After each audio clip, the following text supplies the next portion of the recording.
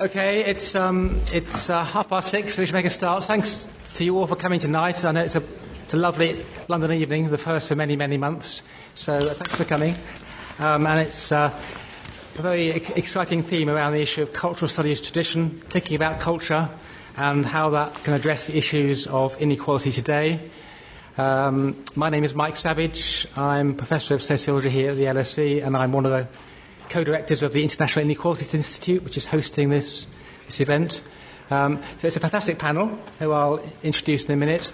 And the idea is to kind of reflect upon different resources we can use from what is loosely, or what we might loosely call, the cultural studies tradition. And that will, as you'll see from the various speakers, that will range over many different reference points. The Birmingham School, Bourdieu, Stuart Hall, anti-racism, feminism, Marxism. So we're just going to try and put these issues into play and encourage a discussion and a reflection about how we might use those intellectual resources in the current debates around inequality. And the idea will be that Tony Bennett, who is the research professor in social and cultural theory at the University of Western Sydney, will speak for about 20 minutes. He'll introduce a series of themes, and then we're going to have somewhat shorter presentations from Angela McRobbie, who is Professor of Communications at Goldsmiths University of London. She will be well known to many of you with her work on feminism, and she's currently competing feminism, neoliberalism and popular culture. Then we'll have Clive Nwonka, who's the course leader for the Atlantic Fellows Programme in the IAI, and he's known to many of us here. He's an expert on issues of how inequality is visualised and framed in cinema and cultural policy. And he and Angela will talk for about 10 minutes, and then Beverly Skeggs, who is the Academic Director for the Atlantic Fellows Programme for Social Economic Equity here at the LSE, will finish off with probably a shorter period of time. Her work will be known to all of us, many of us, around questions of gender, particularly around gender and class in cultural studies. So between the four of them, hopefully about 50 minutes, up to an hour, and then that will give us half an hour for discussion and for questions from the floor. So it should be a fantastic evening. Let me invite Tony to come to the podium.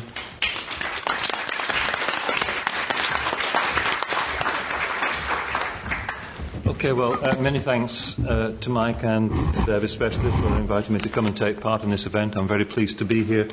Looking forward to hearing what the other speakers have to say and what you have to say after we've all had our few words. My brief for this occasion was to talk... Am I audible? Yep. It was to talk about how aesthetic conceptions have informed cultural studies and cultural sociology approaches to class inequalities. It's a bit of an abstract start for such a major topic, but I've tried not to make it too abstract. The tradition of aesthetics that I'm going to tap into for this purpose has its roots in the aesthetic theories of the civic humanists, late 17th, early 18th centuries, in which differential aesthetic capacities, or more accurately, the difference between a capacity for aesthetic judgment and its absence, were linked to the divisions between occupations, especially between the so-called aesthetically competent members of the gentry and liberal professions and those whose immersions in mechanical occupations were said to afford them neither the time nor the capacity for disinterested aesthetic contemplation. When recast in the aesthetic theory of Immanuel Kant, such conceptions of the relations between aesthetics and occupation were linked to an expectation of the eventual overcoming of the division of occupations through the historical production of a sensus communis, in which the universality which Kant attributed to aesthetic judgment, the contention that aesthetic judgments claim an assent to their universality as a condition of their communicability, would be realised. Okay, so much for that background. What I want to do is to show how such conceptions inform some aspects of the approaches to class of Raymond Williams and Pierre Bourdieu, also taking in briefly Jacques Rancière's critique of Bourdieu, while also looking at the ways in which the problem space of Bourdieu's conception of cultural capital was shaped by eugenic approaches to the inheritance of aesthetic capacities. I'm going to start with this. On clearing out my study recently, I came across the 1978 text of Williams's a transcription of a talk he gave at the Open University for the Popular Culture course, a text called Popular Culture, Problems of Definition. He gave this talk to the Popular Culture course team. He was the assessor for this course. And I also came across a presentation given a month later, by Stuart Hall, Popular Culture, History and Theory, given when he'd just arrived at the Open University. And I'm pleased to say that both of these talks are going to be published in full in the last issue of Cultural Studies of this year. I was struck reading this again by the emphasis that Williams placed on the role of novelty in distinguishing contemporary urban forms of working class culture, music hall, from earlier forms of folk culture, and in so doing so, stretching modernist values across the high popular divide.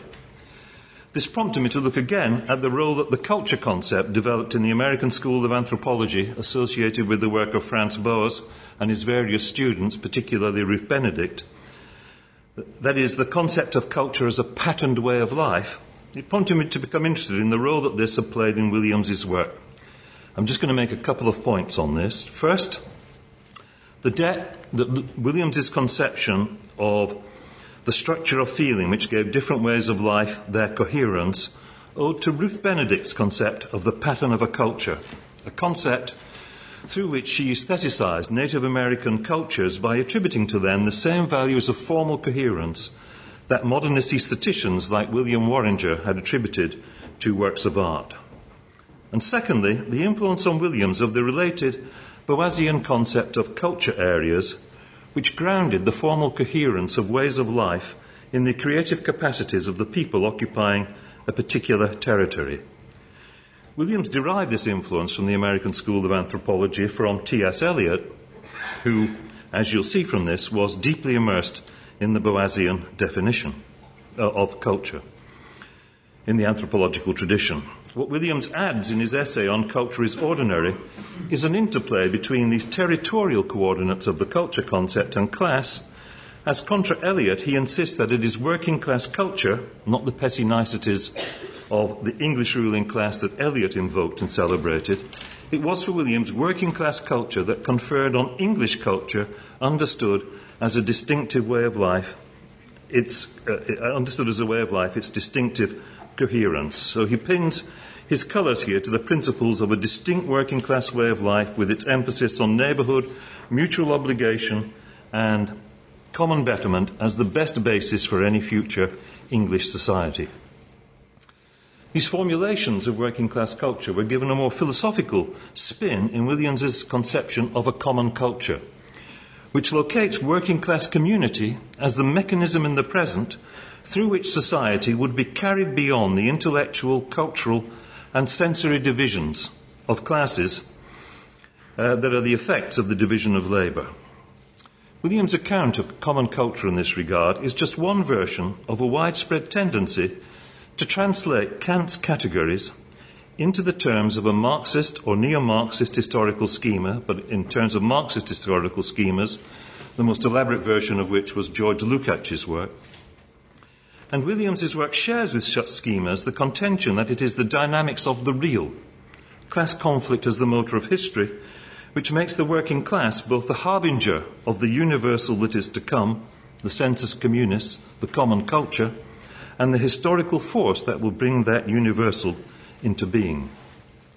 To switch now across the channel, Pierre Bourdieu had little time for such conceptions, seeing working class culture as inescapably limited by what he called the culture of the necessary, which ruled out any capacity for form-giving aesthetic activity or discrimination.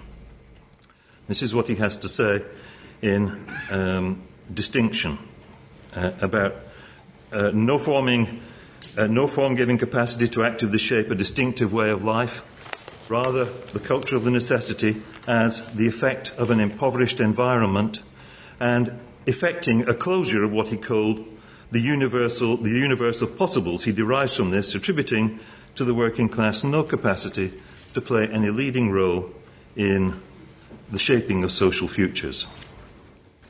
Williams registered these aspects of Bourdieu's work as differing from his own. Together with Nicholas Garnham, he wrote an essay in 1980 to accompany an English translation of the first chapter of Distinction in the journal Media, Culture and Society. While accepting that some subordination of form to function was an aspect of working class culture and welcoming Bourdieu's critique of populist forms of workerism, Williams and Graham were disturbed by their sense that the working classes were not presented by Bourdieu as either potential active subjects of their own liberation or as a force capable of leading society beyond the splintering effects of the division of labour. Yet Bourdieu remained quite unmoved on these questions. In his much later book, Pascalian Meditations, he sees the working classes as being hemmed in by a habitus which, denying any space in which free and reflective principles of judgment might be formed, obliged taste to choose what it must. He simultaneously disposed of their combination in those historical narratives in which the working class both exemplifies and serves as the historical agent that will deliver a common culture on the other side of the history of class conflict. But in place of this, Bourdieu substituted another narrative, and a narrative which, in spite of appearances to the contrary, derived its coherence from Bourdieu's persistent commitment to the core defining principles of the Kantian aesthetic. While criticising many aspects of Kant's aesthetic, he did not question its central claims. First, that an adequate appreciation of aesthetic form depends on distanced and reflective forms of appropriation which proceed independently of concepts. For, so the Kantian arguments go, the subordination of aesthetic judgment to concepts would subordinate them to a purpose, it would make them useful, and it would deprive them of any autonomy. And second, that these are not given as universal, but are to be made universal. In The Love of Art, for example, Bourdieu stated that his intention was not to refute Kant's phrase that the beautiful is that which pleases without a concept, but rather to define the social conditions which make possible both this experience and the people for whom it is possible, art lovers or peoples of taste, and thence to determine the limits within which it can exist. But these limits were barriers to be overcome not by working class education in Bourdieu's conception, but through the education system, which Bourdieu repeatedly called on to distribute to all classes the aptitudes required for an adequate appreciation of and engagement with those forms of literary and artistic culture that have been vested with universal values by the institutions of cultural legitimation. We find a similar perspective in Bourdieu's 1994 text Practical Reason, where he indicates his acceptance of Kant's description of aesthetic experience, inserting, however, the requirement that attention be paid to the economic and social conditions required to make the virtual universality of the aesthetic actual, and thus insisting that the starting point for sociological analysis is not the universal capacity to grasp the beautiful, but rather the incomprehension, the indifference of some agents who are deprived of adequate categories of aesthetic perception.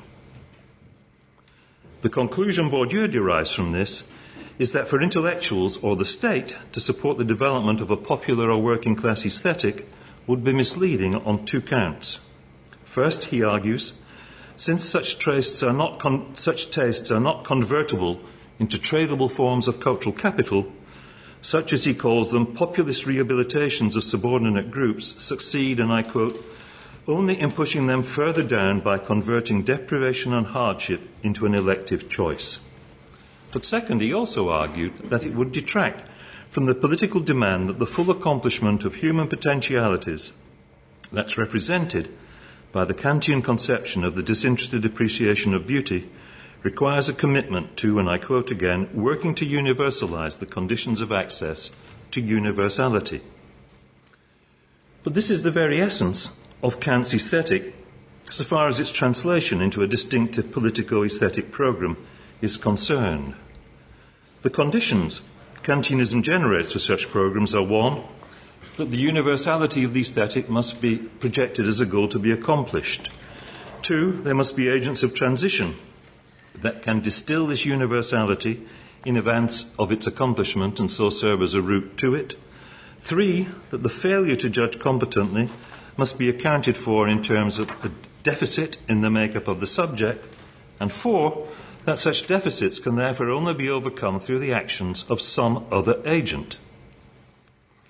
This deficit may, as in Bourdieu's case, be accounted for in terms of social processes rather than the inherent limitations of innate dispositions. Nonetheless, the deficit that he attributes to the working class is part of a discourse that operates in similar terms through the relations he proposes between the education system, the role of intellectuals, and the state. These have 3 main components. The first concerns his expectation that the education system should function as the primary vehicle for universalizing access to the universal. Second, he interprets the universality that is embodied in canonized works as the manifestation of a complex historicity through which those works transcend the particular conditions of their making by virtue of their relations to the historical dynamics underlying the development of literary and artistic fields. Their historical universality, that's the term that Bourdieu used, the historical universality of works of art is a value bestowed on them by collective intellectuals, whose autonomy from the economic and political fields, he argued, vouchsafes for them a position of putative universality which enabled them to sift the cultural heritage of humanity so as to separate the genuinely universal in the process of its becoming from the irremediably particularity and time-bound qualities of other cultural practices. How, though, are these universal values once deciphered to be disseminated so as to be made available to all and thus become universal in actuality? This third aspect of Bourdieu's account depends on his interpretation of the relations between collective intellectuals and the class to which objectively they belong, but from which through their practice, he argues, they distance themselves. The class to which he argued they belong was that of the dominated fraction of the dominant class. While this class fraction uses its influence to reproduce the connections between culture, education and class on which its preferment depends, Bourdieu calls on the state, an ideal state brought under the direction of collective intellectuals, to initiate and drive the process of reform necessary to realize universal access to the historical universal. This is an argument that replicates the deep structure of Kant's aesthetic. Let me recall the 4 conditions Kant required to translate Kant's analytic of the beautiful into a distinctive politico-aesthetic program and outline how Bourdieu meets these. 1, Kant's requirement that the universality of the aesthetic must be projected as a goal to be accomplished. This, for Bourdieu, results from the historical dynamics of literary and art fields in generating sets of universal values. 2, that there must be agents of transition that can distill this universality in advance of its accomplishment and serve as a conduit to it. The role he attributes to the collective intellectual, whose collective sifting of the past identifies the historical universal in the process of becoming.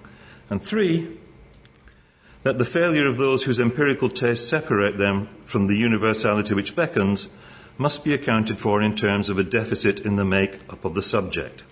This is the result of the class-specific partialities and limitations associated with different habitus. And 4, that such deficits can only be overcome through the actions of some other agents. The working class, unable to overcome the constraining effects of the culture of the necessary through its own efforts, can receive this only in the form of a gift, the donor being the collective intellectual.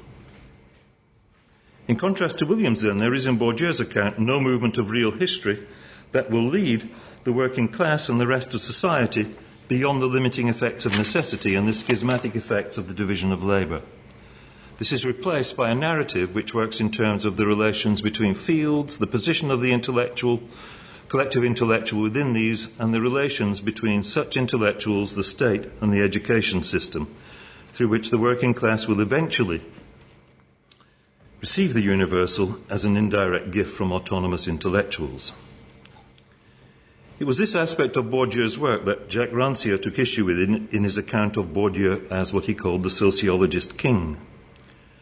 A reformist programme that reorganises the relations between social positions by redistributing cultural capital is for Rancière a position marked by the logic of what he called police, a term he used very loosely. But what he meant by this is that it was a practice conducted from above by the sociologist in collaboration with the state, and on the basis of a form of expertise which lays claim to a knowledge of the connections between social positions which eludes the occupants of those positions.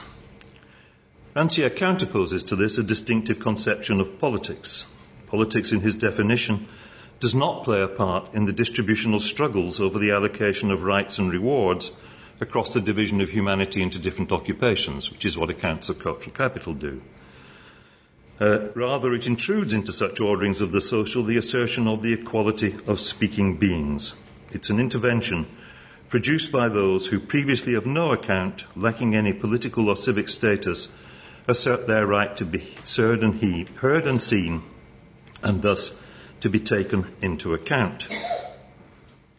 They do so not as one party amongst others in the distributional stakes of equity politics, but as an enunciation of the community, a community no longer rent by the division between occupations that is yet to come, but which, simply by articulating the demand for it, becomes a virtual component in the makeup of the present.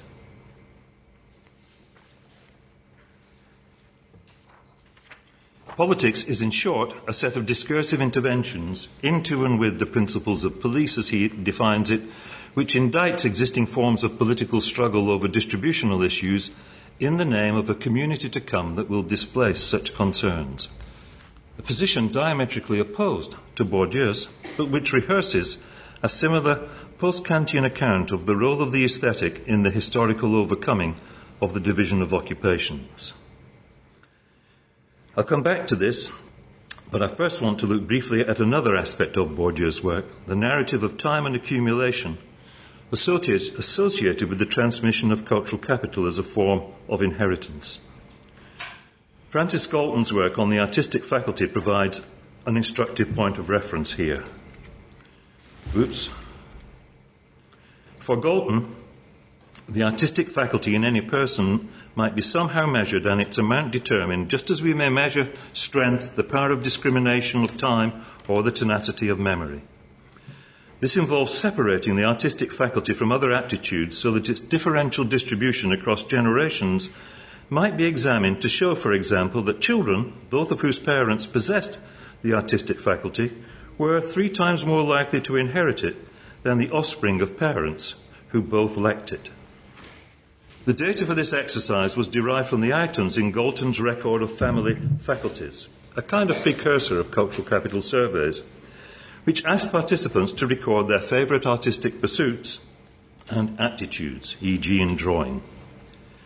The artistic faculty for Galton was, of course, an innate one governed by laws of inheritance no different from those applying to stature and eye colour, whereas the aesthetic disposition for Bourdieu was a socially acquired and transmitted one.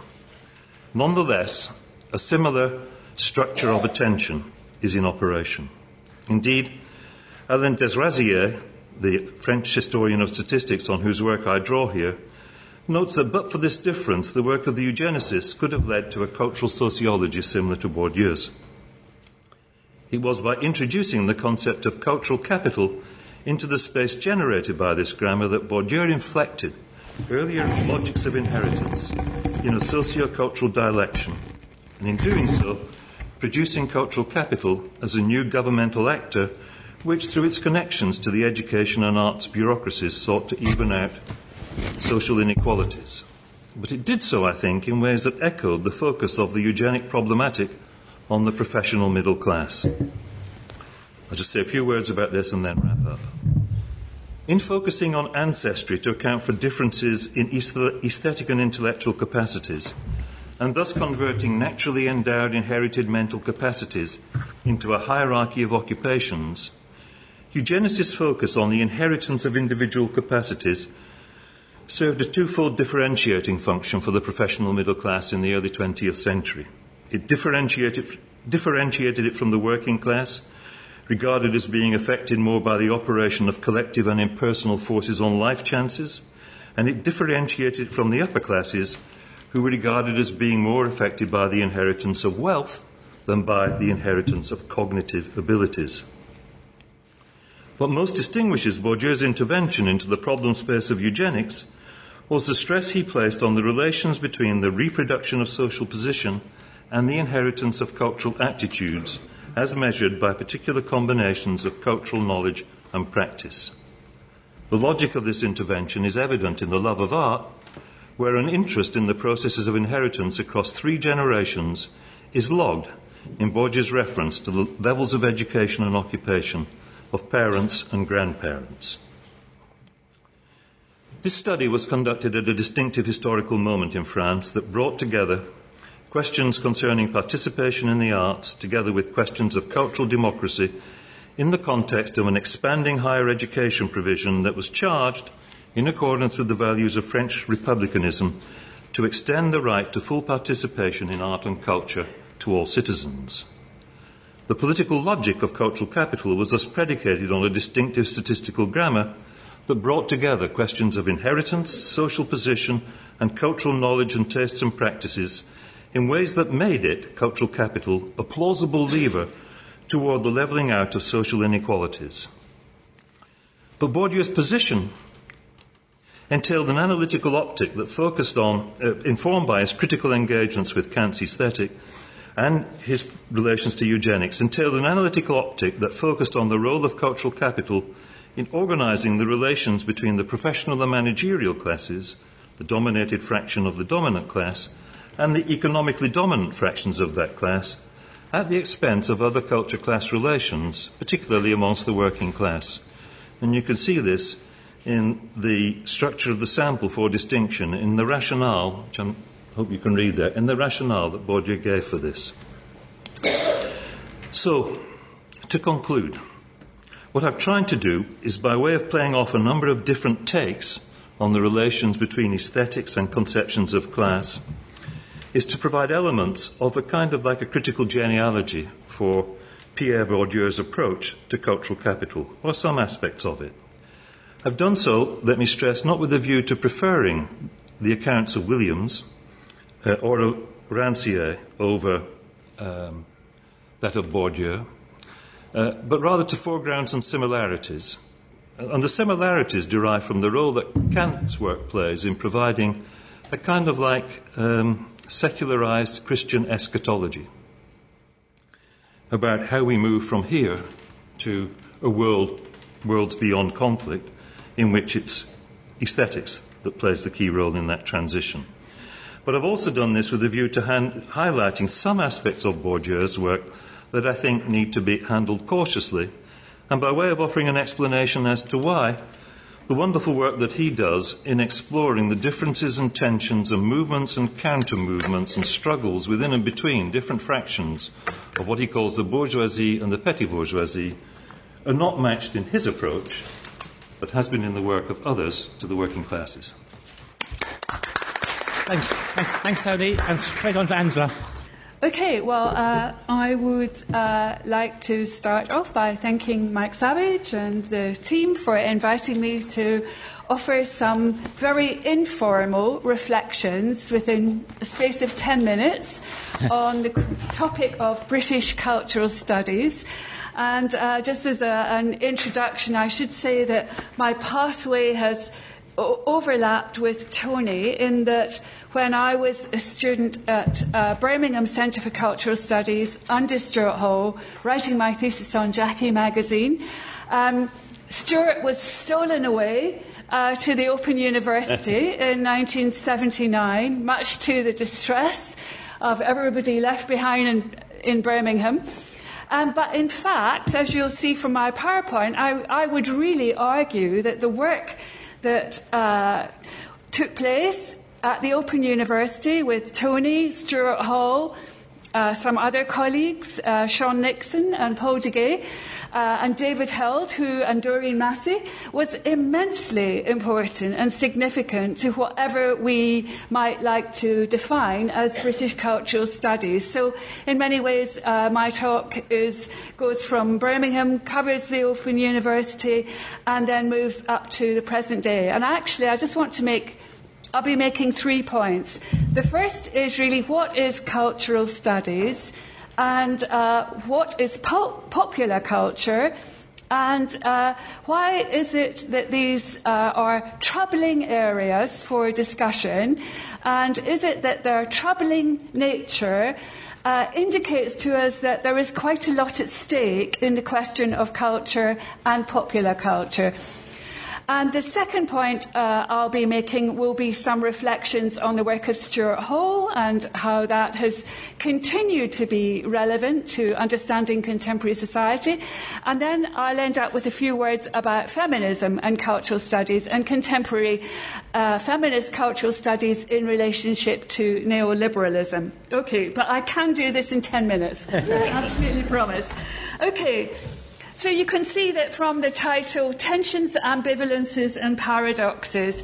And I start here with 3 book covers, all of which involve Tony, and which I think are still marvellous books and well worth looking at again and critically engaging with. Popular Culture, Past and Present. Tony was the author of a marvellous study of James Bond, which I think is still relevant, and perhaps you might do a new edition of. And then the other text, Popular Television and Film. And what was really important about all of these books is that they brought together in a really interesting way some of the most challenging paradigms from the mid to late 70s. Post-structuralism, textuality, experimental scholarship, involving border crossings. So there was a kind of sense of which these were unruly texts. So my first point really is about cultural studies and its legacy. It always felt, and it continues to do so, that there was a large emotional investment in cultural studies, which is kind of quite unusual for an academic discipline, because academic disciplines are, of course, objective, cold, rigorous, and so on. And yet in cultural studies, there was always a kind of tension. There was always some idea of things being quite febrile and kind of quite intense. So cultural studies was revered, loved, very disparaged, often disappeared or considered no longer needed. Now, when it was disparaged, I remember various eminent criminologists saying, "Oh yes, but at Birmingham you published your juvenilia." Which was a kind of probably quite true, actually. It was done in a very informal kind of way. So the early work from Birmingham was definitely experimental. It was a kind of instinctual scholarship. It involved border crossings. It was a hybrid discipline, and perhaps that remains the case today. It introduced textuality, which again very much reflected Tony's influence, post-structuralism. And then it was characterized by a whole series of decisive turns. Post-colonial critique, the idea of new ethnicities, feminist cultural studies, and then making an absolutely decisive intervention, Stuart Hall's work on Thatcherism, and at the same time, Tony's work and others working on cultural policy, on museums, and using Foucault. So that gives you a kind of sense of the range of topics. One could say that there was a risk strategy in doing cultural studies, particularly as we see it evolving within what we now call the neoliberalizing university. And what I mean by the return to disciplinarity and the idea of cultural studies disappeared is that we could say that cultural studies brought trouble to the university or trouble to the academy in very much the same way that Judith Butler's gender troubled everybody. And in some ways that operated as a kind of what Leclau called a constitutive outside. It forced the inside to kind of change its game to kind of measure up to what was happening in the university. And what I have noticed personally in the last 2 decades is that people still kind of disparage cultural studies. It's very easily kind of dismissed, ignored, disappeared. Oh, we don't do that here. But what I've also found is that the major disciplines in the arts and humanities and history kind of found a way of incorporating it. So that there probably is not a modern languages scholar, the length and breadth of the UK, who doesn't do cultural studies. If you do French, you do French cultural studies. If you do Italian, you do Italian cultural studies. And so on and so forth. But it became a kind of secondary feature to the CV. That is to say, nowadays, in order to kind of make your way in the university, you do your PhD on Romanticism, and then you might write about chick lit on the side. And that really kind of sums up what I mean about cultural studies haunting, forming different kinds of practice within the university. And so to sum up, one could say that cultural studies was a kind of easy scapegoat. It was blamed. For example, one of the first books about the neoliberal university was called The University in Ruins by Bill Redding. I think it was the year 2000. And he pointed to marketisation, to entrepreneurialism in the university, all the things that we know that have happened, treating the student as a customer.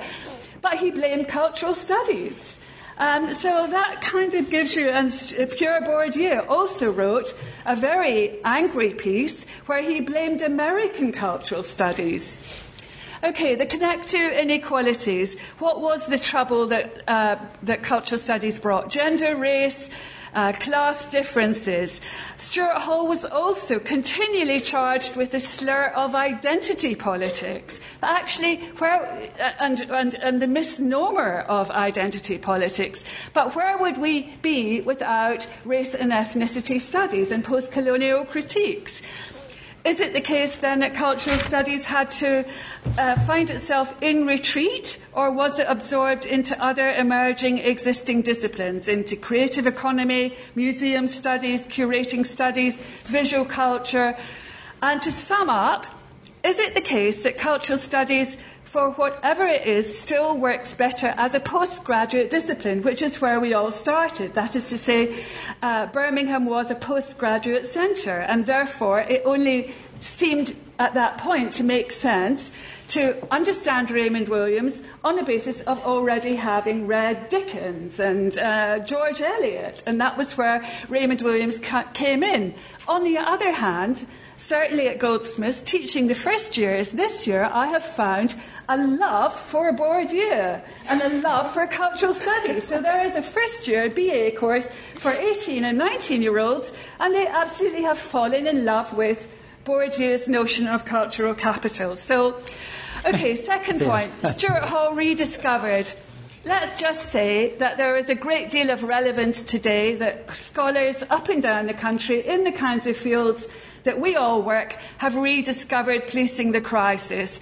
I haven't got time to go into it, but there's a new book by Tracy Jensen, Feminist Cultural Studies, called Parenting the Crisis, where she absolutely pays homage to policing the crisis, and she looks at the way in which, in contemporary neoliberal society, the family and parenting values and parenting programs have come to the forefront. And she particularly looks at the way in which the family is now expected to bear the burden of what Wendy Brown calls responsibilization. That is to say, the family bears the burden of the decline of the welfare state. And you can see from the 4 slides that I've got here that kind of show the pattern in Stuart Hall's thinking, from policing the crisis to parenting the crisis today.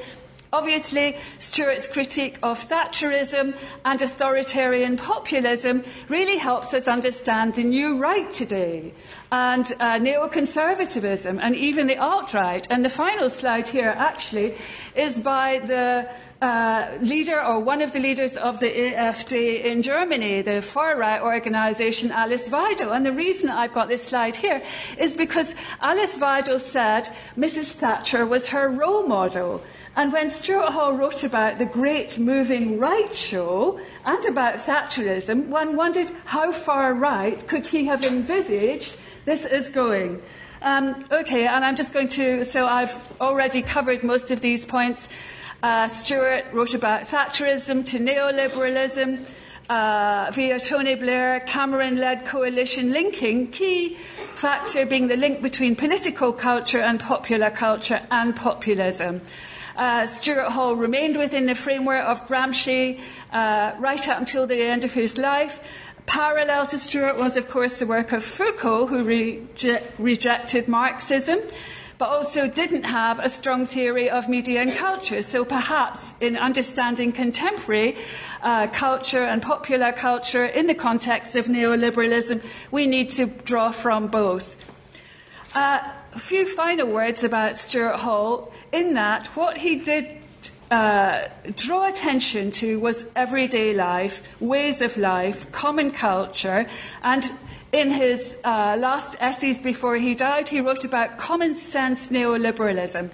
And I think what was really important about that was Stuart's attention to the everyday vocabularies of the tabloid press and reality TV, as Bev has also written about. He was finely tuned to the vocabularies that were being used across political culture and popular culture. And one of my favourite quotes from Stuart is where he quotes George Osborne talking about people on benefits sleeping off a life on benefits. And that was precisely the kind of way in which Stuart drew attention to the way that the tabloids and popular culture paved the way. They became an instrument of anti-welfarism. They ushered in, created a climate which made it possible to accept massive cuts in welfare. And they did this by disparaging people living on benefits. So culture plays a key role in mobilising consent to neoliberalism, making it popular. TV programmes, tabloid headlines, benefit cheats and scroungers that Bev has also written about. This does the work of social polarisation, and it also creates intra-class hostility. Perhaps we could say that Stuart paid less attention to the everyday cruelty and symbolic violence of contemporary neoliberal society. He stopped short at the focus on those who, as again George Osborne, those who can't get out of bed to go to work. Okay, and so I'll just finish with a couple of slides that show this kind of symbolic cruelty or real cruelty, the tabloid anti-benefits mum, but then also, very interestingly, which I'm sure Bev picked up, the female artist who took a photograph in McDonald's and then put a caption on it, "These guys look like they got 1 GCSE," which then attracted quite a lively discussion. So to finish off, feminism, media culture and neoliberalism, there are a large number of scholars now working very much in the tradition of cultural studies. Bev, Imogen Tyler, Kim Allen, Christina Scharf, Rosgill, and many others. And in my book, The Aftermath of Feminism, what I decisively tried to do was to knit political culture to popular culture. If you like, knitting Tony Blair to Bridget Jones. And I think I'll just finish there. So thank you. Thanks, Angela, for that remarkable panoramic view of British cultural studies in 10 minutes. Over there to Clive. Thank you. So in this very, very brief contribution, I'd like to talk about the cultural studies approach to film and TV studies, with a particular focus on ethnicity, using the issue of cultural diversity in the UK film industry as a case study for exploring how cultural studies can be useful for examining the manifold inequalities within contemporary cultural production. But why should we even frame cultural production within our discussions of inequality? Because a key purpose of culture is the ability to represent and critique contemporary social life. Because cultural representations produce meanings and establish individual, collective, and national identities. Because cultural production is also hierarchical and exclusionary.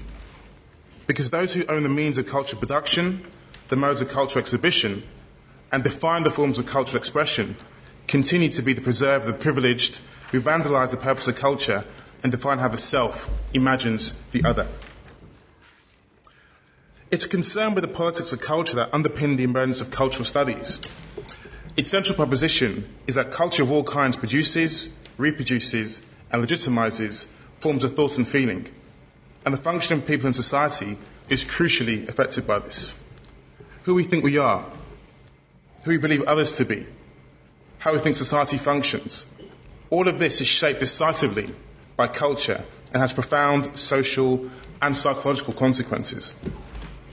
The intellectual habitat of all of this was, of course, the Burnham Centre for Contemporary Cultural Studies, known colloquially as the Birmingham School, which was founded by Richard Hoggett and spawned cultural theorists such as Paul Gilroy, Angela McRobbie, Paul Willis, and many others. However, the key figure in all of this was, of course, Professor Stuart Hall. He was there from 1964 to 1979, 11 of those years as its director. Hall came from the tradition of the hegemonic analysis of Antonio Gramsci, but Hall was actually updating Gramsci with a focus on what the cultural texts themselves mean and what they do to produce that meaning. In the Hall approach, if there's a focus on what the cultural texts mean and how they operate, you are cognizant of their wider hegemonic function. Cultural studies have a distinctive mode of study. It focused on the particularities around cultures founded on class and race, gender, nationhood, and sexuality. Equally, cultural studies doesn't assume that cultural products are unified expressions of sections of society, but treats them as products of contestation, sites of struggle against each other. So Stuart Hall's evisceration of the subtle racism in contemporary sitcoms, It Ain't Half Racist Mum from 1979, immediately spring to mind. So cultural studies was doing work around audience research, and in turn exposed film studies as possessing completely undeveloped understanding of audience, which still believed the audience was the spectator and that we can guess who the audience is by reading the text. Whereas cultural consumption was the paramount concern of cultural studies. It was about the empirical audience that was exciting, revealing, and at times possessed a greater intellectual dexterity than film studies. The social unrests of the late 70s and 80s were conducive to a set of political agendas to be brought into being through culture. And as Andrew's mentioned, Stuart Hall's Policing the Crisis stands out as the seminal text, providing an analysis of the state, authoritarianism, and how cultural context, film, TV, print media, are often heavily racialized to create consensus through a white-centric media. In this, Hall embedded the idea that certain cultural texts have limited material existence or function or meaning until they're processed by the viewer, and he explored the power structures that condition this processing. Hall would later move to cultural identity, with a huge focus on the context, the circulation of the text in culture. For Hall, the 80s represented a juncture in the cinematic representation of cultural difference, which emerged as a key issue of contestation. Many argue that Stuart Hall and the height of New Times led to the cul-de-sac of identity politics, with Hall dubbed the godfather of multiculturalism. But Hall was concerned with the politics of multiculture, which is quite different from the politics of multiculturalism. This wasn't about identity politics, but why did people seek the arts and culture? What versions of the world did they find there? What cultural bridges were being built? Things were to happen in the 1990s were about a lived politics of multiculture, what it meant to exist in a society that was post-Thatcher and post-modern. This isn't to imply that culture studies offers the ne plus ultra of cultural analysis. What's happened more significantly is that in many examples we're using the same theoretical models to deal with new ideological phenomena. Because the problem is culture itself. It's changing drastically. And if the neoliberal agenda has taken us into a different political situation, a different social situation, and a different cultural situation, the critique must also be different. To me, progress in a culture studies approach is how do you represent a fundamental renovation of Stuart Hall? So this is the focus on the semiology. You're actually blind to the wider industrial function. As my good colleague Anna Saha has observed, for someone who underlines the centrality of culture in political, economic and social processes, Hall in fact shows very little interest in the dynamic of industrial culture production itself. So what commandeers the images? How are they sanctioned? It's this concern that forms the basis of my very, very brief case study by focusing on an area that's very related to inequality, which is the question of cultural diversity within the UK film industry. From its advent, it's possessed very paradoxical features. It represents the aspirations for inclusion, but also a reluctance to take responsibility for the existing exclusion. Sarita Malik has interrogated the shift between multiculturalism to cultural, then creative diversity, and the meanings encoded in such language forms. A whole new revealing locution has emerged, and these considerations venture beyond mere semantics. Every incremental step in the evolution of diversity imbues the removal of political articulation. In my own analysis, there is evidence that a new ideological warfare is being executed within this latest phase, which I describe as the repertoires of third phase diversity. Firstly, there is decontextualization. Now, this travels way beyond another industrial hermeneutic. The meanings offer patina to discourses that are in fact laden with the socio-political, aligned to recognition that diversity can be justified in a much, much more decontextualized manner by establishing diversity as a proponent of business rather than the proponent of equality. This frames the second repertoire of diversity, naturalization. The grammar used to obscure systemic processes through the bien passant adoption of terms. Most recently, diversity is now contemporaneous with unconscious bias, that the industry is simply psychologically indifferent to racial exclusion, which in all simplicity is taken on the function of naturalising what actually exists in a discriminatory landscape. In regard to the cultural policy vernacular, none are able to reconcile policy with the contemporary life of inequality within the cultural because it's trapped in a dialectic between inequality and the pervasive discourse of post-racialism. Finally, there is acquiesce, the accretive effects of the unification of these repertoires. It's circulation. This, I feel, could be our main site of cultural contestation in disallowing this to penetrate the popular imagination. How was this actually manifest?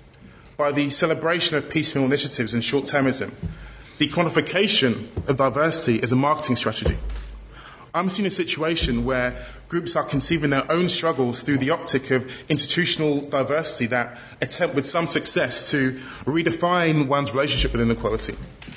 Which is why, in my opinion, the basis for a cultural studies approach must be a radical questioning. When Stuart Hall used the term incorporation, he was almost prophesizing the cosmopolitan nature of neoliberalism, which can distort inequality by its ability to recruit difference within elements of power. Because current policy orthodoxy doesn't deal with the politics of inequality, but the arithmetic that simply rearranges the distribution of inequality as not to alter the structure of inequality itself. So to conclude, for me, there is this yet-to-be conceived narrative of inequality within the cultural diversity agenda. The cultural industries have a long, protracted history of inequality. And what I'm searching for in my theoretical work, in my textual analysis, in my criticism, is an alternative framework that actually responds to the neoliberal agenda and those conditions. This is why the cultural studies lens is needed more than ever. There is an exploration that, by its very nature, the mainstream want to reject, because it makes insertion at the very marrow of its unequal structures. This is the legacy that we can inherit from cultural studies. I can almost see in diversity the forensic trace of the unresolved Stuart Hall critique. But the question today is no longer just who is included, or even to what degree, but how racial discourse and equal representations continue to circulate, masquerading as equality, in order to usher in the post-racial. And what's needed is a cultural studies optic to expose the mechanisms of diversity, because it comes from a powerful tradition that can tell us differently. Thank you. Thank you. Thank you very much, Clive. And now, last but not least, on to Bev. Okay, so I'm going to do a kind of different story. I'm going to chart a path through cultural studies, the one that I took, in order to actually answer Mike's question, how does cultural studies help us study inequality now? So I begin with we're all doing history, my academic history, beginning with my attempt to understand how power works. My question, when I began my PhD, was why do people consent to power, which is the absolute classic Gramscian question. To answer this question, I had to build my methodological scaffolding. How to answer this question? By looking at what had previously been studied, and how adequate were the previous studies to what I wanted to explain. I was interested in young working class women who wanted or really had no alternative but to be care workers. So I wanted to understand what people did with power. And for me, the did question is what's absolutely critical and crucial in my interpretation or journey through cultural studies. So in the 1980s, when I began my PhDs, the answers to how power worked have mainly been given by Marxism, by basic traditional theories of base and superstructure, Marx, obviously, in various different renditions, adaptations by kind of pseudo-Marxism of Weber, structural Marxist understandings by Louis Althusser of ideology, state apparatuses, by Pierre Bourdieu, but you've already seen how he wasn't very good on understanding gendered power, and lots of people argued at the time was actually a kind of weak Weberian, by post-structural understandings of disciplinary power, which were brilliantly developed by people like Tony, that used Foucault, and Nick Rose also brilliantly developed.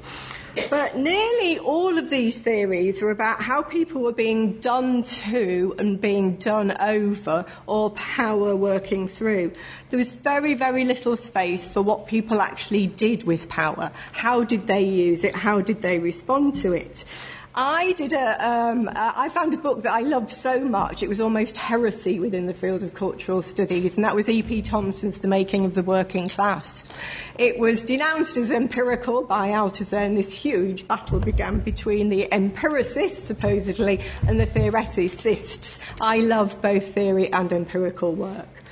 So I was trapped, and I didn't dare mention E.P. Thompson. There was obviously Williams and Hoggart who'd been working on working class lives, but again in a very traditional masculine way, and they didn't really speak to me very oddly. People keep saying why, but they just didn't, and that's kind of the instinctive take to theory which we have.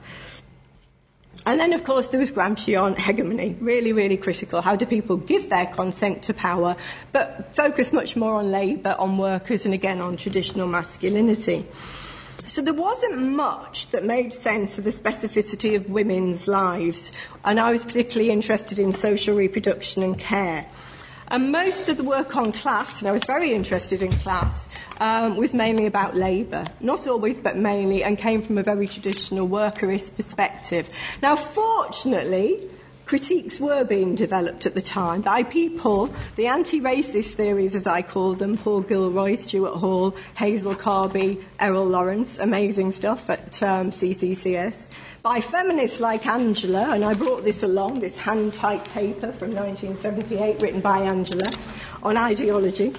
So things were beginning to happen, Charlotte Brunson, that people have mentioned, and the Women Take Issue feminist group.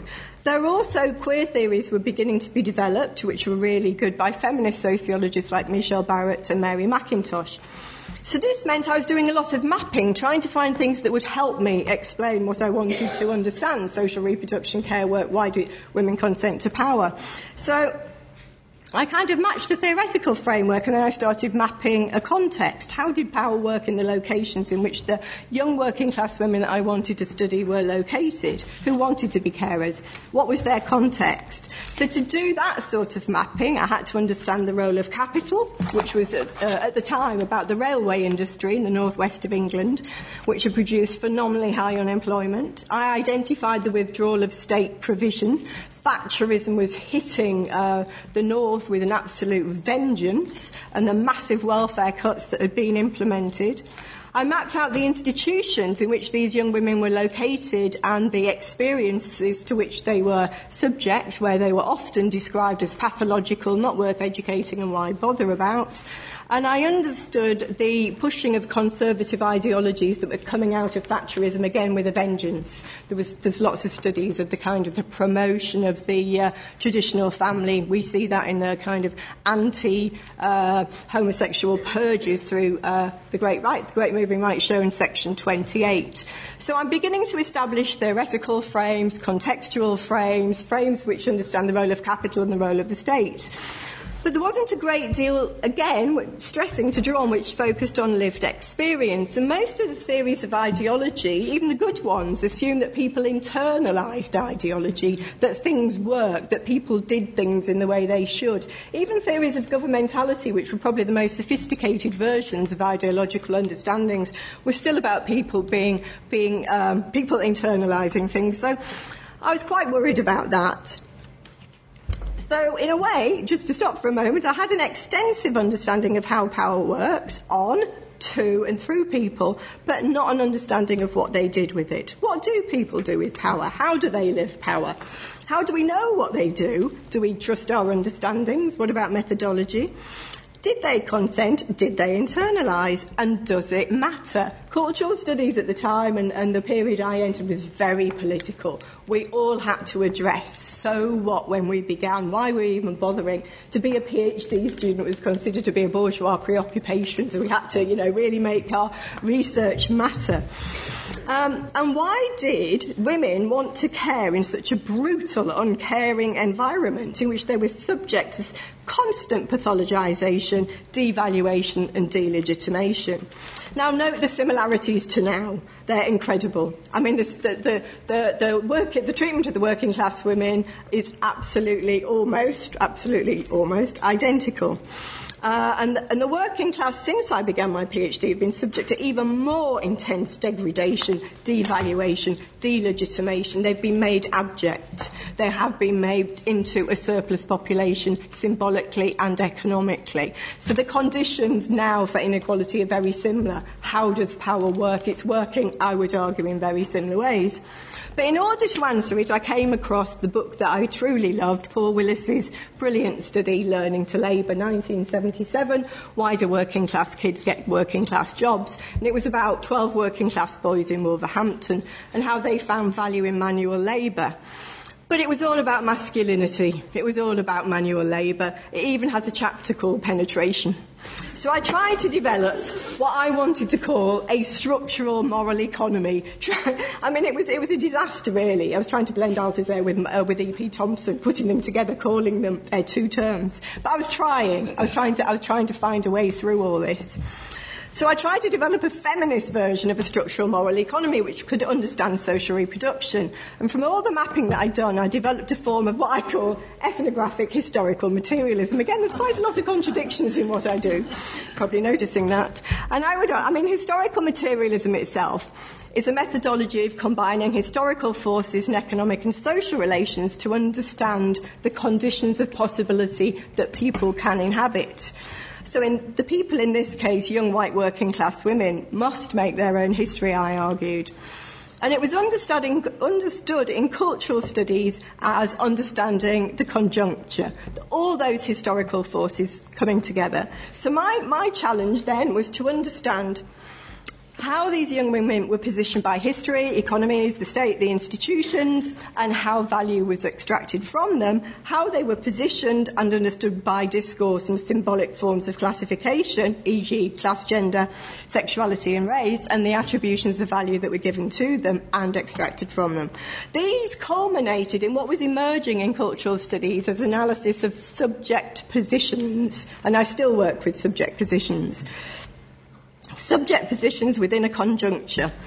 And this was the subject positions that they could occupy, the conditions of possibility that they had. And people like James Donald developed a kind of Foucauldian analysis of subject positions, but I wanted to fit these into an analysis of capitalism. So again, I'm working with contradictions all the time. And so I wanted to work with I tried to get through this by using the French word asexia, which means to both be subject, to be made subject, and to make a subject. So I was trying to look at the dual ability to have forces work through you, at you, to you, but also what you do with them. And what was crucial was trying to understand what alternatives people had. So by using an analysis of subject positions within a historical conjuncture, I started doing an ethnography to understand how power was lived in relation to other, dialogically how it shapes others, how it's always overdetermined. There are many forces that are shaping this, and they're often very contradictory. And how, as a theorist, I was trying to understand continually how to put theories to work, how to do theoretical modification. Culture is the site by which subject positions are known and lived. And I saw, by using my version of historical materialist ethnography, how a group of young women were positioned by, obviously, capitalism. They were going to provide free labour in terms of welfare and in terms of caring. By discourse, they were totally devalued, considered to be not even good enough to breed, some people would say. And classifications, they were expected to be gendered and expected to care. And they were totally positioned as working class women continually. But I saw how they responded to all these subject positionings. I saw how they were continually misrepresented. I saw how they were totally told all the time how inadequate they were. But I also saw how they disidentified from these symbolic classifications and institutional positionings to which they were subject to. I saw how they crafted their own personhood differently, a personhood with value that wasn't extracted from them. I saw how they developed their own moral economy. And one substantial... They developed a moral economy substantially shaped by social reproduction and caring, which was based on respectability, but not bourgeois respectability that they had been absolutely subject to, which told them to perform particular standards, but to their own values, to what mattered to them, to what mattered to them locally. I've since conducted many studies on lots of different areas, and I've seen how this dynamic works all the time, as those who have often not recognised come to be seen through various different perspectives, such as ethnography, and how we can use ethnography to see how they craft very different moral economies to the ones that are attributed to them. So what I want to argue finally is that I think moral economy is political economy. I think when E.P. Thompson was talking about a very particular historical formation, he was talking about how people made their history. I want to argue that if we really want to understand the economy, we need to understand it as a moral economy. It's one that's always shaped in the interests of particular people. But if we look away from those who have power to those who are struggling to overcome power and develop powerlessness, we see an entirely different shape. And it was through that I saw people did not internalise ideology, did not accept the values that were attributed to them, challenge the symbolic classifications, and learn to live life differently. Thank you. Thanks, Bev. So we've had a fantastic panel with a huge number of reference points, and I think, from my perspective, and someone who studied my undergraduate degree in the late 70s and PhD in the early 80s, I think capturing a sense of the power of culture in a particular generational moment in the UK is really, really important. And speaking as a co-director of the IIR, I think we need more of that sense of the unruliness of culture and how we use it to challenge inequality today. And we've also had insights into that. So we only have about 20 minutes left. Let's try and get the conversation going from the floor. We'll try and take questions in groups of 3. And if you can briefly introduce yourself. We don't have much time, so please keep your questions or your offerings, short and sweet. Who would like to start? Culture. Just one question. I think culture is more important than ever before. I just got a question about the British Museum, which I often go to. And I went to a lecture the other day on international cultural relations that Rome museums can play. And I wonder when you direct Hartwig Fischer, who talked a little bit about that. I think there's a Conservative MP, Tim Luckton, who's chairman of the All-Party Group British Museum. I do wonder whether you could just say something about how maybe the sort of intercultural relations and maybe the Royal Museums, like the Royal Museum, can play. If any member of the panel could comment on that. Okay, we have one of the world's leading experts on museums here. Over to Tony. Wait a minute, though. Will you get the question? More. Stop. Let's get a couple more questions first, and then we'll get some comments. Any more? I just wondered if you could reflect a little bit on the kind of the closing down of institutional spaces that explicitly support cultural studies. So, particularly in the UK context, the lack of departments and BA and MA programs that over the last kind of 15 or 20 years, and what that means for the kind of future of cultural studies and its practice and its relationship to the questions that you've been addressing. Okay. One more question? I suppose this is a question for everybody, really. So what happened to the so what? Because that's really it, you know. So Bev, you said, you know, when you started your PhD, you all had to sort of say why you were there, and you know what was it about. And so I'm going to just sort of throw that out and ask, you know, what happened to that. Okay, so any of you can respond to any of those questions. I think the first question about the British Museum is really getting into some thoughts about the space for museums in terms of intervening in debates about culture, and British Museum is one example, but there might be other ones. I don't know if you want to show that, Tony. Okay, well, no, very briefly. I mean, I think Angela referred to my interests once were in popular culture, and they still are, but I developed a strong interest in museums precisely because looking at things from a different perspective, the work of Foucault has been referred to a number of times, and that Foucault, Angela said, didn't have a theory of culture, and that's perfectly true. But I and a number of people have tried to work with Foucault to develop a way in which we can think about institutions like museums in Foucauldian terms as apparatuses, as cultural apparatuses through which particular forms of knowledge are deployed in order to help shape the attributes of populations in ways that fit with particular kind of like objectives, which are not necessarily simply those of a ruling class, but those of particular knowledge fractions and so on. So museums are really, really important cultural institutions which operate upon us and our thoughts and conceptions in all sorts of ways. But from my point of view, what one needs to address them is somewhat different than some of the approaches to culture that have been developed within British cultural studies. Do you want to respond to the other two, or just one? Yeah, okay, well, I'll respond to the question about cultural studies.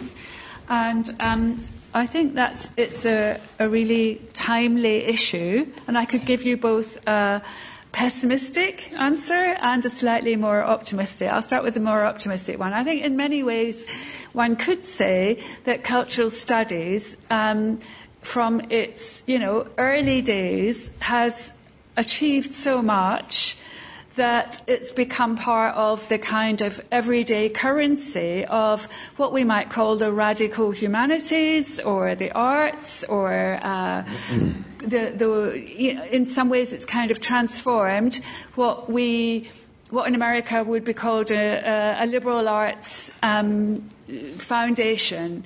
And through post-colonial theory, through psychoanalysis, through feminism. So that would be a kind of optimistic reading of the way in which it's hard to think about contemporary society without taking into account the work of people who might not be totally identified with cultural studies, like Judith Butler, but who nevertheless are kind of fellow travellers.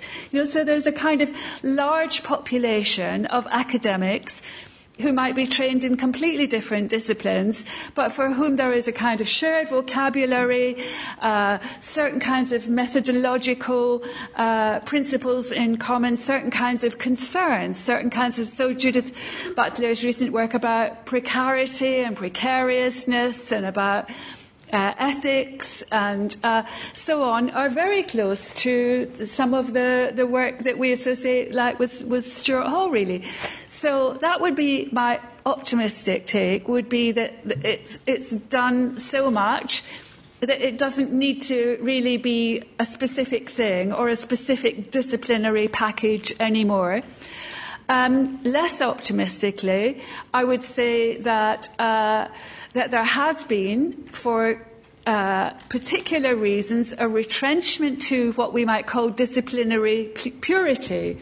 And we all know that in the British Academy because of the REF, because of people feeling that they're continually being audited, the need for respectability, the dangers of being unrespectable. I mean, I often feel I can say do feminist cultural studies now because, I'm whatever age I am. But to postgraduates now, I might say, good idea to, be within literary, comparative literature, and so on. So I think that there has been a retrenchment and an emphasis on disciplinary purity through the REF, through the way in which our audit culture works, through the way in which you get promotion. And that's rather dispiriting and demoralising. And finally, I would say that despite that retrenchment, there still is this way in which, precisely because of the kind of connections that you can have with a cultural studies perspective, that it actually helps younger people coming up understanding the world that they live in. So I'm thinking again about the 18 and 19-year-olds, the first years that I teach at Goldsmiths. Now, on one hand, again, negatively, one could say, but Angela, your students, you're thinking about employability, and your students in media and communications might use their cultural studies knowledge as a form of cultural capital. Now they know about Bourdieu, for example, going for jobs right across the media, right across press and PR and in journalism. If you know your theory of cultural capital, or even your theory of subcultural capital, it's an asset on the certain kinds of in the culture and creative sector. So again, one could be slightly cynical about that. On the other hand, I do find something of the early spirit of enthusiasm for students discovering. There's a sort of sense of, oh my goodness, this is, we can discover. Here is somebody that has done work on some of the work that I did with Bev, actually, we did together on makeover programs and using Bourdieu to understand television gardening programs or cook programs or Nigella programs, and students continually say to me, well, I always thought that this was sociologically relevant, but only when I read Bev did it make sense. So, that's a kind of spectrum of still this kind of sense of unrespectability. I guess for me, I came into cultural studies as a method from film studies.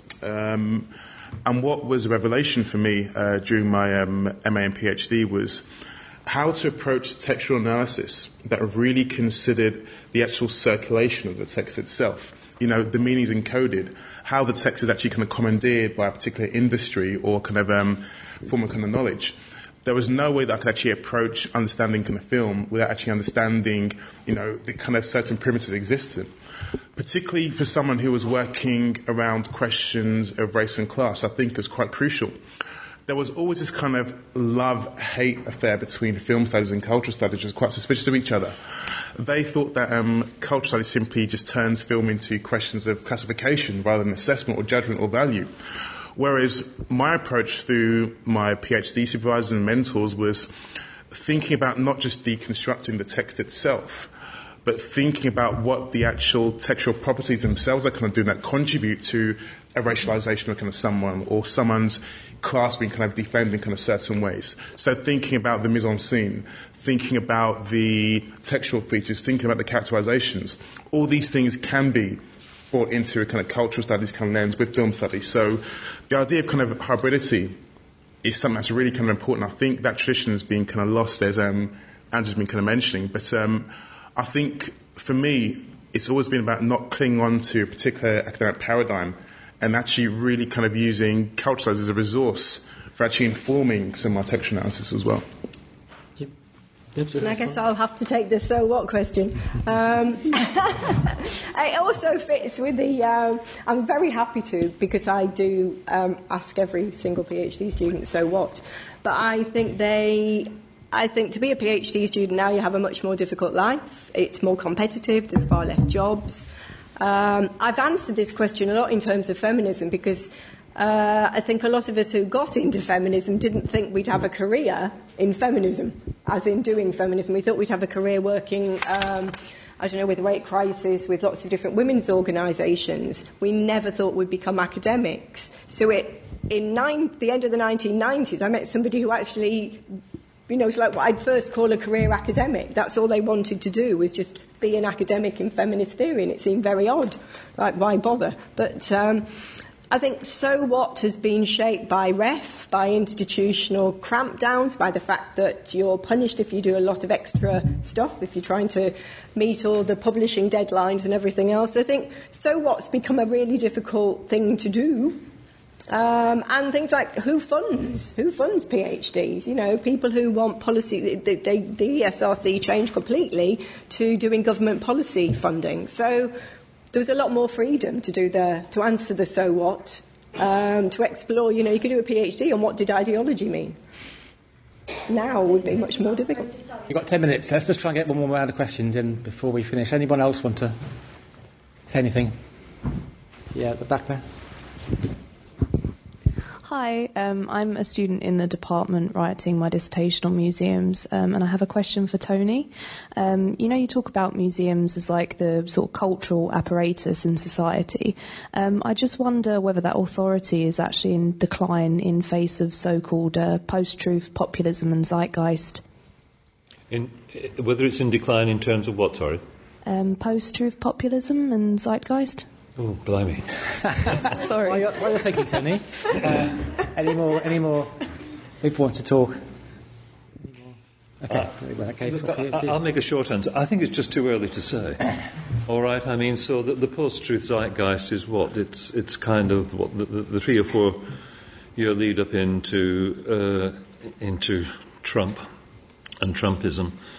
Obviously, there is a major kind of like populist turn and shifting class relations, which mean that there are the positions of intellectuals, expertise and so on, is under all kinds of threats. But I haven't seen that translating through into explicit disputations with the authority of the kinds of knowledge that are deployed within museum curation. I just haven't. I don't know if you have. I haven't clocked that yet. Okay, well, maybe I could ask Tony a question, if that's okay. I thought it was incredibly interesting, the genealogy you presented.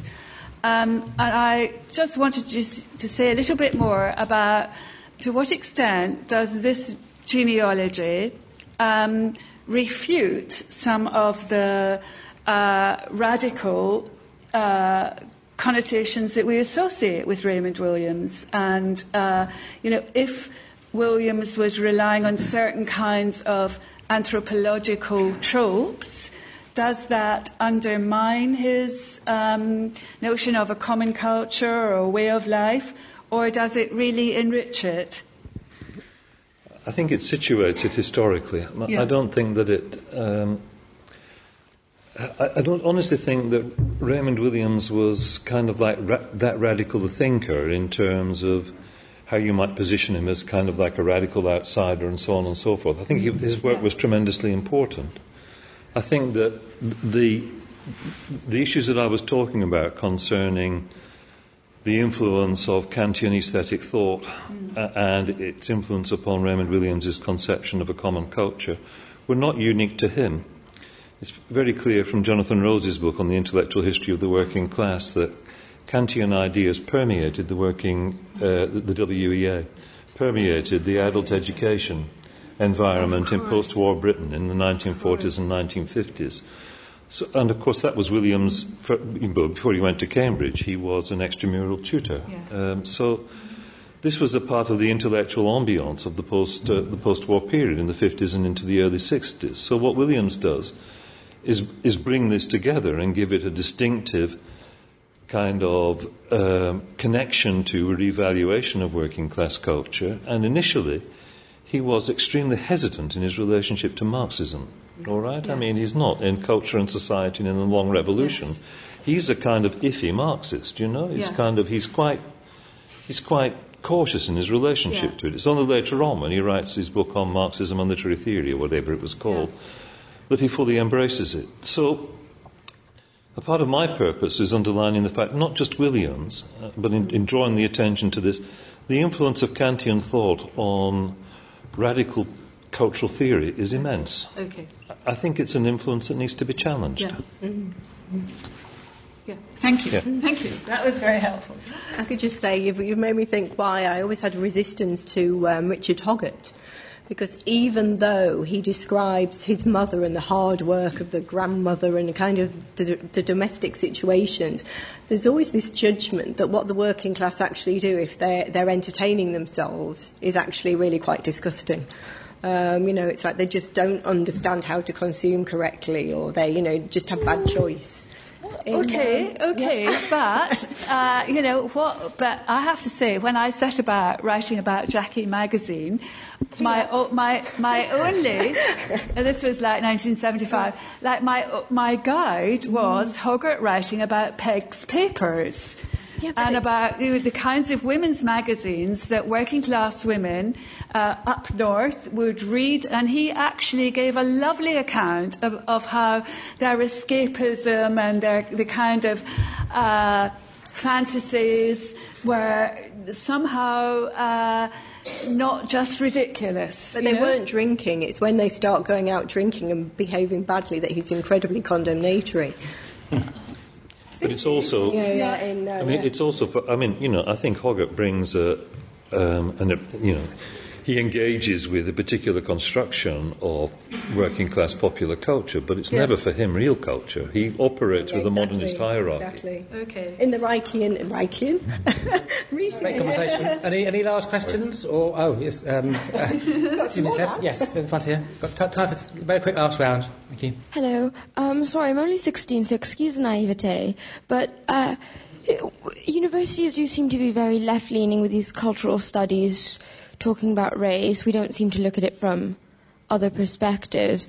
Do you think this growth in right-wing, you talk about the AFD, is a response to this university leftism? Obviously there are pockets of exceptions with Jordan Peterson in Toronto and whatnot, but a lot of these right-wing movements seem to be in response to how left academia is, and the lack of diversity in that. Yeah. Hello, hi. I studied a master's at Leeds with Dr. Shona Hunter, who is a huge fan of some of you. So my question is actually quite an open-ended question, which is, for those of us who weren't able to go into academia for the limitations that you discussed, based on funding and bodies out there, if we, have a genuine interest in cultural studies, what can we do in the everyday? And not so much so what, but what do we do with it now? Last question here, yeah. There has been talk about how the perspectives from cultural studies have seeped into other disciplines, and also about, for instance, Foucauldian perspectives and museums, and how you set up museums. But I have a question regarding impact, and that is, how do you think, or have at all, the critical perspectives from cultural studies been incorporated by policymakers or cultural producers and so forth? Has cultural studies a legacy on the policy and production side of things, do you think? Okay, thank you very much. Let's do a last sweep round the panel. Who wants to begin? I think Bev and Claire. I was going to say there's the two experts here on policy and things. What about you taking the question about what do we do with cultural studies? The really hard one. Yes, that's fair. I think we always have to understand culture as a matter of struggle. It's always about what people are struggling to do and how they're managing to maintain it, or how they're managing to be understood, or how they're managing to get their perspective recognised when very different perspectives generate hegemonically. So I think wherever we are, we need to be engaged in understanding the form that cultural studies takes. So I'm not talking about careers, I'm talking about how we apply that analysis to whatever we do. And that could be about how we understand discourses, narratives, films, visual materials, apply it to policy, how we actually respect the people that we talk to, how we understand various things like difference and otherness and identity. It could be about that. So I think it's about how we understand culture as something that is based around and often produced in the very particular interests of power, and then how we understand it differently. Thank you. Clive?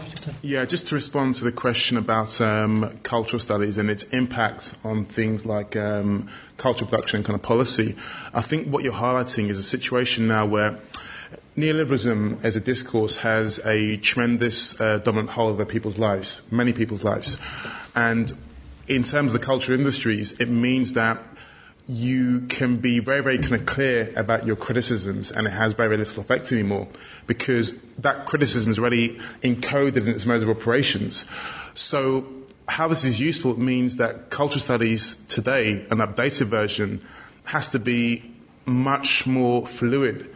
It needs to kind of align itself to other disciplines as it was doing before to actually offer that really kind of key multi and interdisciplinary approach to kind of navigate through those kind of discourses. In terms of my own work, policy, it's very, very kind of hard to impact things like diversity kind of policy with a cultural studies lens because it's been so resistant for so many different years. However, I think bringing in things like the race-class nexus, like I work on, thinking about intersectionality, these things can at least help us to think about how there are certain individuals who suffer that multimodal inequality that could somehow affect policy as well. But again, we're in a situation now where the culture industries is so resistant to criticism. It's very, very hard to have a single approach to actually kind of challenging these things. Thank you. Well, just some follow-on from that. I mean, I think cultural studies is a big and unwieldy beast in some ways, and it has many different kind of like branches, and some of which have influenced policy discourses more than others. Some aspects of cultural studies, if we're talking about it more broadly, and this was, if we're including like the French tradition of Bourdieu, was born in a policy space. I mean, the language of cultural capital is, in my, it has that. It's a part of its conditions of existence, or a particular set of cultural policy coordinates. I'd say that many aspects of cultural studies discourses have informed the languages and practices of arts and cultural industry bureaucracies along the lines that Clive was discussing, but nothing's guaranteed. Not to coin a phrase, but to echo a phrase of Stuart, nothing's guaranteed, and certainly the case at the moment. The space for critical cultural studies input is under challenge. There's no doubt about that. Okay, Andrew, last word. I think that everybody's covered the. Yeah. Okay, great. Can I thank you all? We didn't.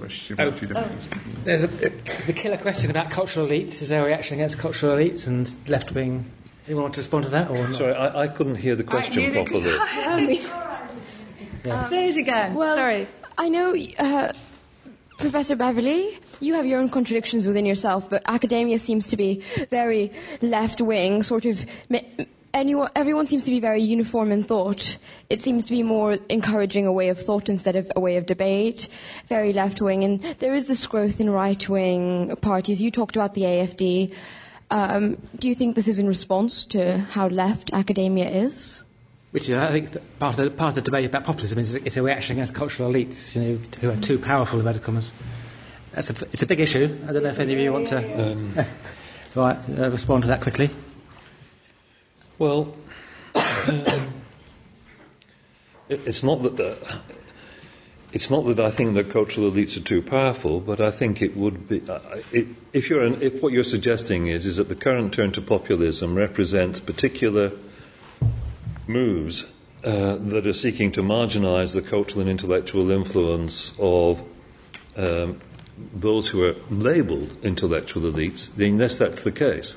But by and large, those who do the labelling represent economic elites who have far more power than those who are being labelled as the intellectual elites. I mean, I will draw upon Bourdieu here because, I mean, I am a great admirer of Bourdieu in spite of some of the critical aspects of it.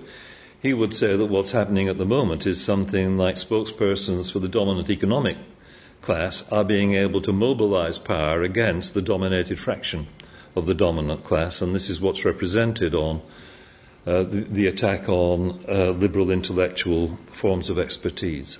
I think there's some truth in that. Thank you.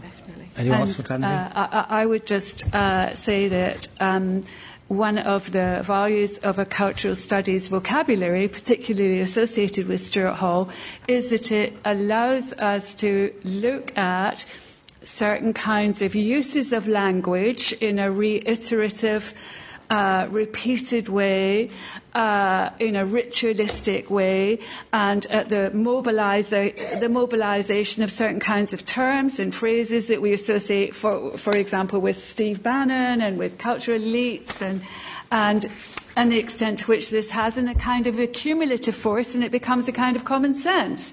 So that one thinks, oh yeah, we all know what we're talking about. You're just part of the metropolitan cultural elite. Actually, that is such a profound dehistoricization, and it's such a kind of form of symbolic violence, actually. And I think that in Stuart's work and taking that further, one can kind of look at those particular mobilizations of language. So that would be, I'm sorry I didn't hear your question properly the first time. Do you need to do anything? No. Okay. Can I thank all the panel and thank all of you? It's been a great display. Thank you.